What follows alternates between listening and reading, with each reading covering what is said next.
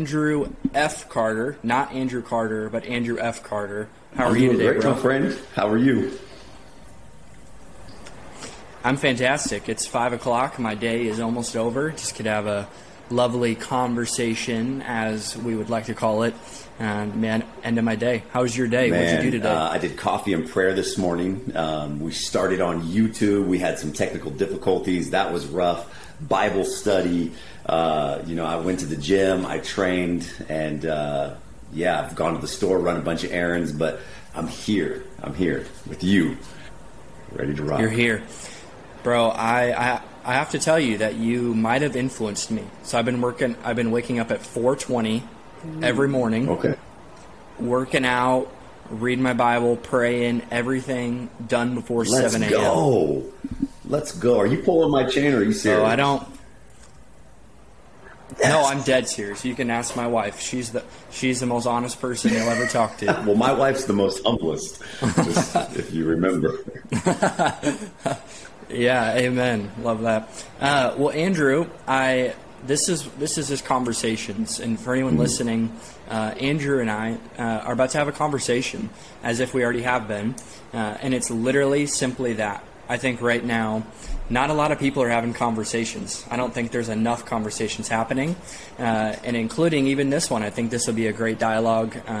My goal in this conversation is to pull apart a little bit about your story, even some of your daily habits, and really we'll just go from there. So, Andrew, tell us a little bit about yourself. Yeah, most definitely. So I am the lead pastor of a church here in Inglewood, California called Royal City Church. We planted it about 10 months ago. I'm also an author. I've done a couple self-published devotionals and currently working on a book about prayer. I'm the husband to my beautiful wife, Kyra Lynn Carter. I also do social media content on YouTube, TikTok, Instagram.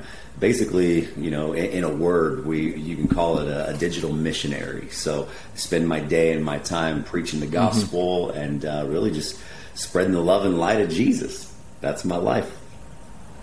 Yeah, that's incredible. And I always love that our first encounter was outside of a hotel. And I don't think we knew much of each other besides the fact that we were at the same event. And I was like, this guy's a Christian. Because we all kind of have that, not the same look, but the same kind of, what I'm talking about? Like, Navy SEALs could point out other Navy SEALs in the mall. We can kind of do the same thing. But, well, I love that you're a church planner, you're an author, all the things. And I think that, to be honest, a lot of my viewers are people who want to get to that someday. So just kind of jumping right in, what advice would you give to somebody who says, hey, I want to be an author someday. I want to play in a church. I see your platform. I want that. And it's a humble, great, pure intent, but there's somebody who wants that. What would you say to them? Really pray about it. Pray about it. Count the cost. Make sure that is God's calling for your life. There's nothing like trying to walk through doors that God never opened, or trying to do something really based on merit or the promise or what it looks like. If it's not from God, you don't want it. So definitely pray, use discernment, have some oversight, seek counseling, and make sure that the steps that you're taking are really and truly directed by God. Yeah. I mean, I would 100% concur. I think even we talked about it, like, at breakfast last month. Like, I think there's a lot of times where right now the only thing is glorified in Christianity is being the pastor. But I think it's just as great being a nurse who loves Jesus, or a lawyer, or whatever it is. So speak to the 16-year-old who loves social media but doesn't want to go to church. What would you say to that person? The 16-year-old who doesn't want to go to church, you were made and created to be a part of something greater than yourself, and that is the body of Christ. Not going to church and being a part of a local community, you're missing a part of your salvation, like the fullness of it. There's power, there's authority, there's purpose, there's fellowship, there's connection, right? It's like you aren't there for the church to serve you, right? You're there to serve the church, and the body is missing you because you bring valuable things to the body. Your perspective, your experience, your service, really your outlook on life. You were created and made to be a part of it. So find yourself a local body, get plugged in, and join the movement of what they're doing in your community. Yeah, I always love having conversations with people who are a little bit timid, or maybe they got church hurt or whatever it is. But I always like to say, like, you might be surprised. You might just like it. Like, you might go, and especially if you're a believer, like, you have the Holy Spirit inside of you that kind of gets fired up in the middle of worship together. And so talk to me a little bit about church planning. So that's like the hardest thing on the planet. And not a lot of people want to do it, but we definitely need more churches. So talk to me about that journey with you. It wasn't something that I had set out to do, but it was through prayer and reflection, wondering why we had a home that was purchased in Inglewood, California. And, we don't have family in this area. I moved from Oregon, and as we're praying and trying to work through things, my wife and I were trying to wrap our mind around it, and it was clear as day is there's not there's a lot of churches here, but there's nothing from my perspective. Again, I don't want to come against any churches in the local area, but I just felt like it was lacking something. You can have a church building, but is the Spirit of God there? Are they serving the community? Are they there to fill seats? Are they there to save souls? And so we felt called and drawn to plant here in this city. And there's been obstacles, there's been challenges, but it's been encouraging, it's been positive, and it's been really cool just to see the community gather around as we're doing what we're doing. Yeah, I mean, my wife and I have helped plant 2 churches, and just going on the journey, it is the most hard, rewarding, beautiful, angry at times. I could probably list like 200 emotions that you feel in that first, bro. And I love that. I just love the entrepreneurial spirit of a church plant. Like, it just takes whatever you got, we'll take it. And dude, there's just so many stories about church planning, and what I love is that God's building this church. We're just partnering with Him. We're being faithful, whether that's 2 people or 2 million. And dude, talk to me a little bit about you and your wife. So we got breakfast with you guys. We hung out in Kansas City. We've stayed connected. You guys are absolutely fantastic. She's a powerhouse. Obviously, you're incredible. At the end, we'll talk about your basketball game. I haven't seen that yet, but we'll get into that later. The more important stuff. Yeah. Well, talk to me a little bit about you, like how you guys met, your journey of dating, and really what you guys feel called to do as a married couple. Josh has been a whirlwind. I met her in 2020 and met her online through social media, and but anybody listening, I don't advise that be the only way, but that's, and you can, there's a lot of people who can relate to the story, but God's plugging people in on social media. That's where my wife popped up at. Right? I know. So maybe, that's a whole nother conversation. I was going to say, maybe we should start some kind of app or something. If you got game, though. I'm just saying, if you got game, you could do it. I don't know. She slid right into my DMs head first, right? Boom, slid right in. She was absolutely gorgeous, in kids ministry, missionary trips, and was exactly who she said that she was. So I flew down. I lived in Oregon at the time. She lived in California. I flew down here to get to know her better. It was love at first sight. I went back and started immediately trying to figure my life out so I could be the man that she deserved, and so a couple of months later, I ended up packing everything that I owned and driving to California. I relocated just so I could be in closer proximity to better court her. And after, 8 months or so of courting, I asked for her to be my wife. And then 30 days later, right, the speed of Christianity, we were married. 30 days later, married, signed, sealed, and delivered. And so the vision, I guess, in the same year, 8 months later, we planted a church. So in less than a year, we were married, had a church plant, had been traveling around the nation preaching the gospel. But it was just a match made in heaven. God knew what he was doing. He knew what I needed. And he gave me the person who was exactly the opposite of myself to be my partner in crime. So, yeah. Well, give me a couple marriage tips. You've recently married. Yeah. I'm recently married. I'm always down for more tips. And any viewers, I'm definitely sure they'd love to hear from you. I am in no way, shape, or form an expert, but what I would say is continue to date. Continue to date. Make it a priority.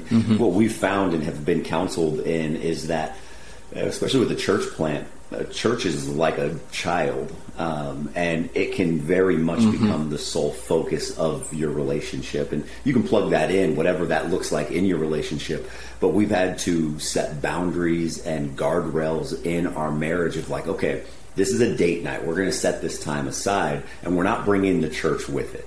So church, we're not going to talk about parking. We're not going to talk about volunteers. We're not going to talk about next service. We need to just date and remind ourselves that after the church is gone, because there might be a day that we are no longer in leadership and we move on, or God has a different calling. We have to still make sure that we love one another and are married and are still best friends. So my one tip would just be, hey, continue to date. Make sure that you're investing the same kind of time, energy, and effort to being best friends, and make sure that you guys have common ground outside of what you do. Like, who are you? Yeah, 100%. I think my wife and I just kind of, about a couple months ago, got hit right in the face with that. Like, we were so busy building God's church that we did date nights every week, but at the end of the day, what we had common ground in was everything we did together. And it's not a bad thing, but at the end of the day, now we're like, what do we do? Like, and it's just, what's great about that, though, is now we have more time to have conversations about, like, hey, what do we want to value as a married couple? What do we want to do with our life? Like, where do we want to live? Like, asking these massive questions that we never had to even think about because we were just so busy doing things, which usually isn't good, obviously. But what I love about you, and we talked about it in the first car ride ever, is your early mornings. And I hinted at, like, I'm day 4, so I have zero discipline, still working on it. We're waking up 4:20 every day, guys. I'm just saying, pray for me. Andrew's been doing that for a long time. So talk to me a little bit about discipline and why it matters, maybe even some of your disciplines that are non-negotiables, like the coffee and prayer thing. I think is fantastic. So just tell us a little bit about that. I believe that discipline and consistency is the bridge that takes you from where you are to where you want to be. So if you have anything in mind, if it's financially, and we'll take a step away from just like your spiritual walk.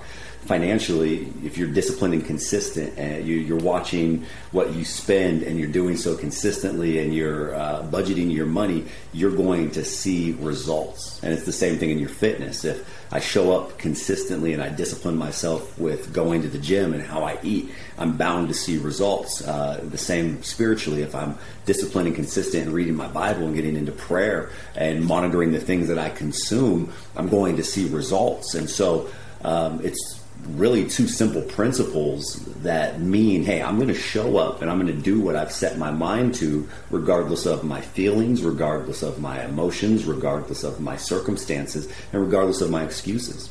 So I don't feel like getting up every day and doing those things, but I know that where I want to go, and so I do so regardless of how I feel. And some of my disciplines that I do is I get up at 4:30. 7 days a week. There's no day that I really sleep in. I get up, I read my Bible, I pray. Then I do an hour-long Bible study live on YouTube or Instagram.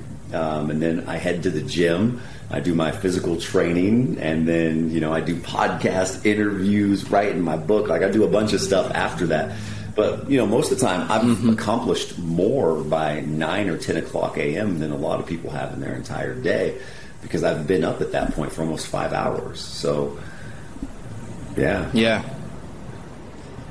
I mean, dude, like I said, I'm only like day 4 or 5, but I get hits like 7 a.m. and I've already been up for 2.5 hours. I've already crushed through a lot of the things that I needed to get done the day. I'm like, I'm kind of bored. I got to figure out more to do. And obviously there's always things to do, always content to create or meetings to be had or whatever. But it's just so true. Like, you got to win your mornings. And for me, the motivation, like, I've never been like a like I gotta like type in the motivation YouTube videos to get me hyped up. I'm like, no, that doesn't work for me. Like I just have to find a personal a reason, like actually why I want to do this, and it's people like you that go, hey, I've done this, and this is the measurement of success is you got to win your mornings. And I've never met somebody of success that does not win their mornings. So I love that.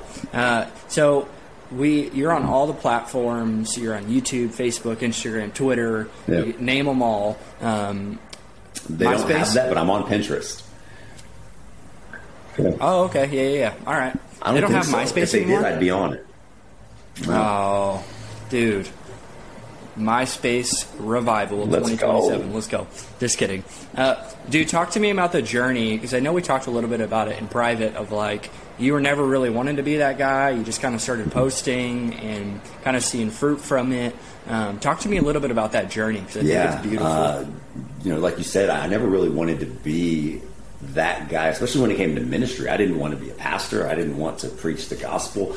I was a very selfish individual. So anything that I did was really for culture, to build my own kingdom, to build my own brand. I was consumed with wanting to be successful based on, really my achievements and accolades. And so it wasn't until, and the thing is I saw no success, zero success. It was like God had this governor on the algorithm, and he's just like, no. And I'm like, I post with my shirt off, fitness stuff. No, I would post minutes of motivation like David Goggins, and he's just like, no.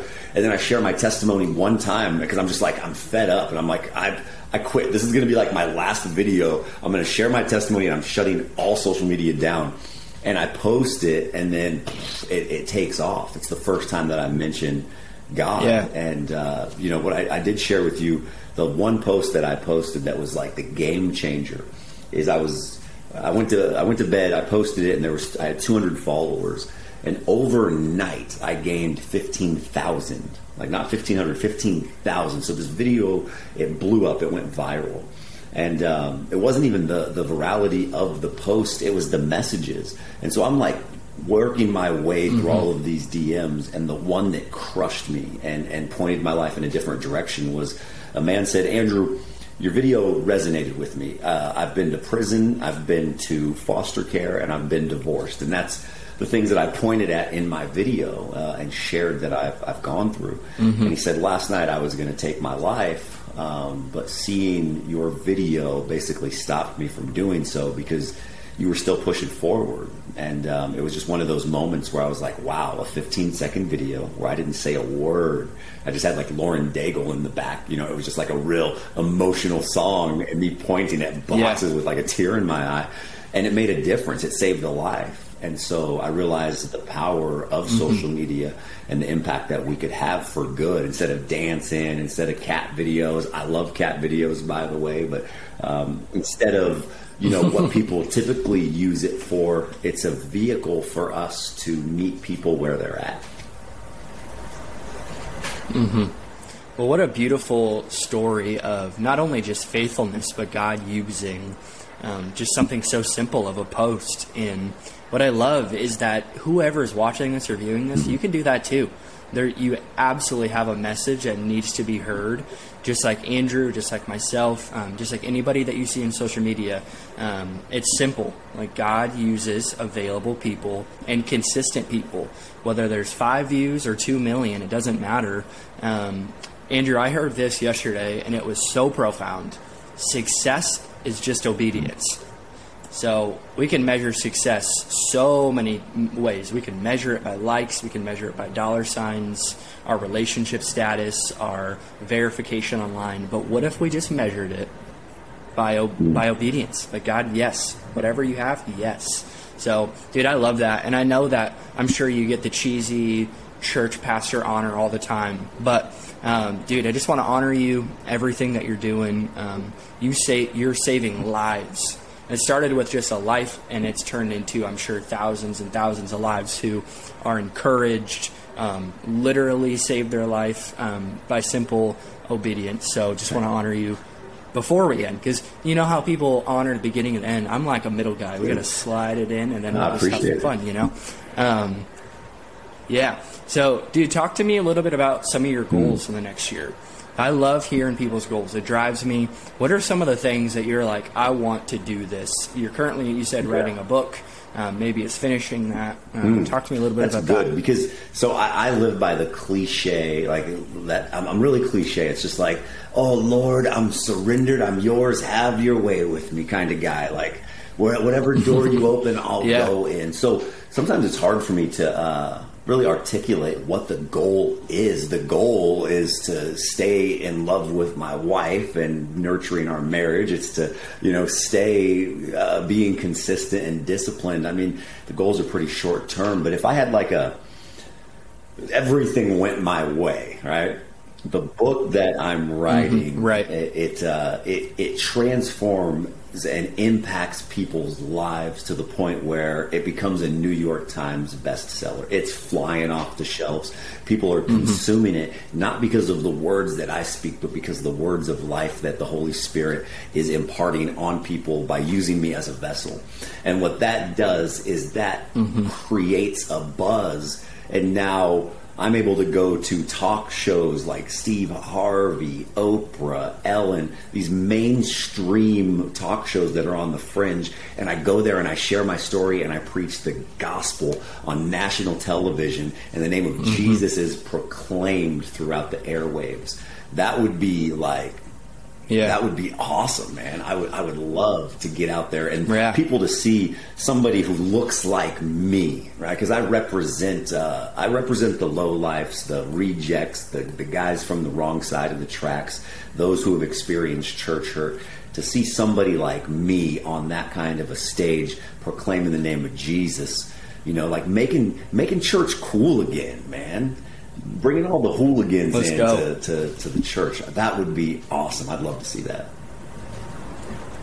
Yeah, well, let's go. I'm believing that it's going to happen. It sounds obviously incredible. I'm excited to read a book. I love books. I'm a big reader. Try to read 2 books a month. So, dude, any of the viewers, Andrew, where can we find you? Obviously, it's probably your name. But yeah, tell me a little bit how we can find you. Somebody wants to get plugged in. Maybe they want you to come preach at their church, whatever it is. You can find me across all social media platforms. Andrew F. Carter is the handle. And if you go to the link tree in every single one of my bios, there's a website where you can book me, you can reach out, you can be a part of our church, our online groups. We have Bible studies, men's and women's groups. We've got all kinds of resources. So my name, Andrew F. Carter, link tree's got all of the good stuff in there. Yeah. Let's go. Well, last 2 questions. One thing that I wanted to bring up before we end, and you kind of hinted at it before, is I think you're reaching a different demographic. And I think that's why you and I got connected so easily, is we both don't really come from the normal, preacher's kid, kind of started in the kids ministry, became the youth pastor, preached every week, and then kind of made their way up. We kind of went on our own paths. Can you share in 60 seconds a little bit about your story and how you met Jesus? Because I think there's a lot of viewers who don't even know who this Jesus guy is, and they go, well, this guy looks cool, it seems like he's winning, he's got an awesome wife, he's flourishing, how do I get that? 60 seconds or less. Boom. Born into drugs, both parents addicts, in and out of foster care, started doing drugs, smoking drugs, selling drugs, having sex at 12. The next 5 years filled with a life of just doing what I saw. Never heard the name of Jesus in the sense of what the scripture says. Never heard the gospel. Jesus was as real to me as Santa Claus or the Easter Bunny. 17, I received Jesus, but my environment didn't change. I continued to live around drugs, alcohol, so my behavior didn't quite change. 23, got into a church, started being discipled, didn't like what I heard, so I left. Went on my own path, succeeded, degrees, awards, accolades, achievements, started my own business, failed my business because I got in trouble, went to prison for 18 months, didn't repent from my sin, continued to chase this world. After a year of being out of prison, I decided to go back to Christ. He completely changed, transformed, and made my life new. So here we are now, after that whirlwind of a Cliff Notes testimony, back serving God. Yeah, amen. What a beautiful story in it. And we say this all the time in Christian space, but I don't think it's cheesy because I think it's true. But the best is yet to come for you and your wife. I truly believe that in the deepest soul and the spirit. The best is yet to come. The better days are not behind you guys. It's right in front of you. And Lexi and I are just super excited to watch it from afar and close. Proximity, literally close. Yeah. Let's go. Let's go. Well, Andrew, so I don't know if we talked about this at breakfast, but who's your NBA team? I was born in Portland, so I'm a Portland Trailblazer. Okay. So Damian Lillard is probably the most not overrated, underrated point guard, I think, of all time. Do you agree? Yeah, he's slept on big time. Dude, I just don't get it. I remember it was like probably 5 years ago, he didn't make the All-Star game, and he was averaging like 35 points a game. And it's like, he reminds me of the NFL. He's an NBA version of Drew Brees his whole career. Dude would throw like 500 yards passing, 5 touchdowns, and he'd still lose a game. Yeah. It's like, I just don't get it. So I'm a Chicago Bulls fan, so there's not really a big rivalry there, so we can still be friends. Are you a college basketball guy? A little bit, yeah. Okay. Do you have a specific team? For me, what you'll find out is I'm just a hometown kid, man. Corvallis High School, so I support the Oregon State Beavers. Okay. Yeah, we'll have to work on that one, but that's all right. Just kidding. Who are you following? Well, so my hometown is Sioux City, Iowa, so I had nothing. So keep in mind, I grew up, and the most loyal teams that I have are my basketball teams. So I'm a Duke fan and a Bulls fan. And obviously, Duke, everybody likes him, Marie hates him. I was a JJ Redick guy 2003 and 4. People can't call me a bandwagon because I've been through it all, from wins to wins, because there's never really like a low season for Duke. So I can't do anything about it. So, well, Andrew, thank you for being on. Seriously, it means a lot. Like everything I've said before, we honor you. We appreciate your wisdom. Seriously, your story is incredible, and the best is yet to come in your life. Thank you for having me. Like I said, I've been waiting. This has been on my bucket list. I was excited to get the invite. I was like, come on, man. I'm big time now. Hey, you know what? We're 28 minutes in, and if somebody is this loyal watching this, that's fine. Somebody messaged me yesterday and said, hey, when can I be on your podcast? And I loved the hunger. It was just like a straight shooter. Hey, I need to be on your podcast. I was like, this guy's got a story to tell the world, apparently. So I'm here for it. Thanks for being on, man.